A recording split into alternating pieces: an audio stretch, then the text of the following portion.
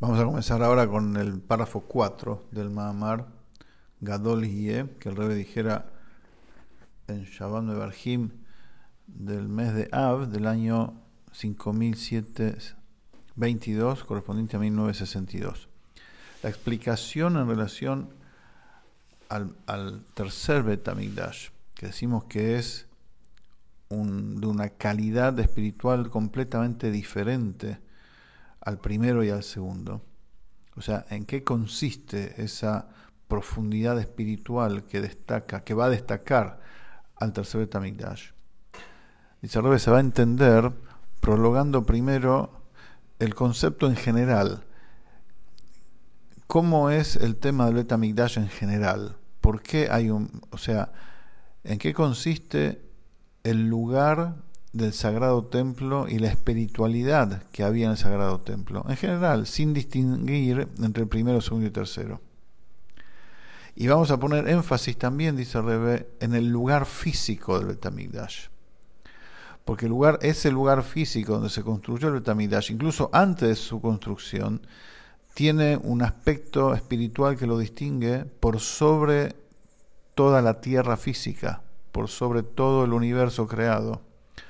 Como está escrito en la Torá, que Jacob vino después de quedarse ahí y dormirse ahí, dijo, Manorah makom hazeh, en ze ki'im beit Elokim.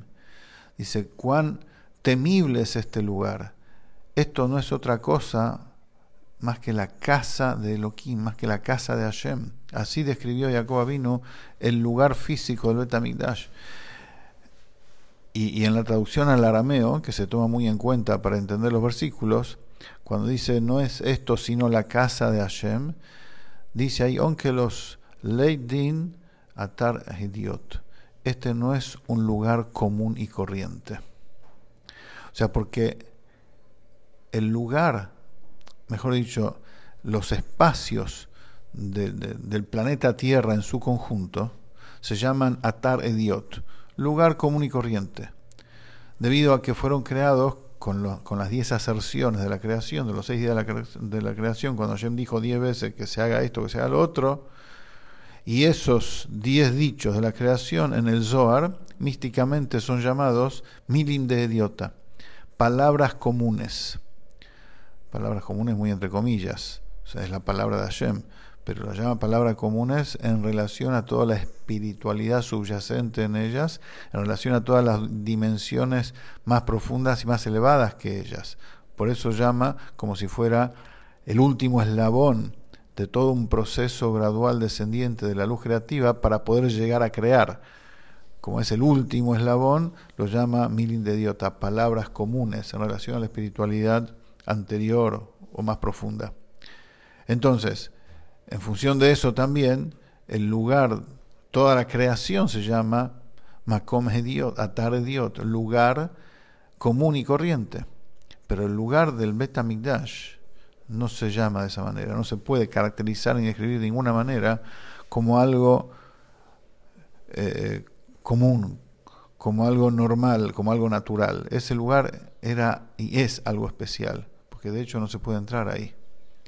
Hoy en día está prohibido para un judío entrar y pisar por sobre el lugar donde estaba construido el templo, porque es un lugar sagrado, es un lugar diferente a todos los lugares que hay en el mundo.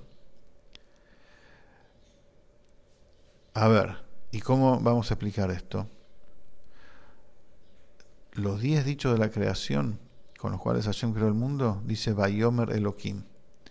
Y dijo Elohim, Dios llamándose a sí mismo Elohim. Pero en el lugar del Bet HaMikdash había manifestación del nombre Havayá. Como dice Jacob Avinu después de cuando se despertó de ese lugar, dice Ajen yesh Havayá b'makom hazeh. Es aquí que de hecho hay Havayá en este lugar. O sea, la manifestación de Dios en ese lugar viene de una dimensión más profunda de Havayá. En cambio, el mundo entero es creado con el nombre de Elohim. El Rebbe pregunta, a simple vista no se entiende. Porque lo que aparentemente, digamos, es comprensible, es solamente que lo que distingue al Bet HaMikdash por sobre todos los demás lugares del mundo es que allí hay una manifestación más elevada de Dios. Y no que hay algo particular en el lugar físico propiamente dicho del Bet HaMikdash.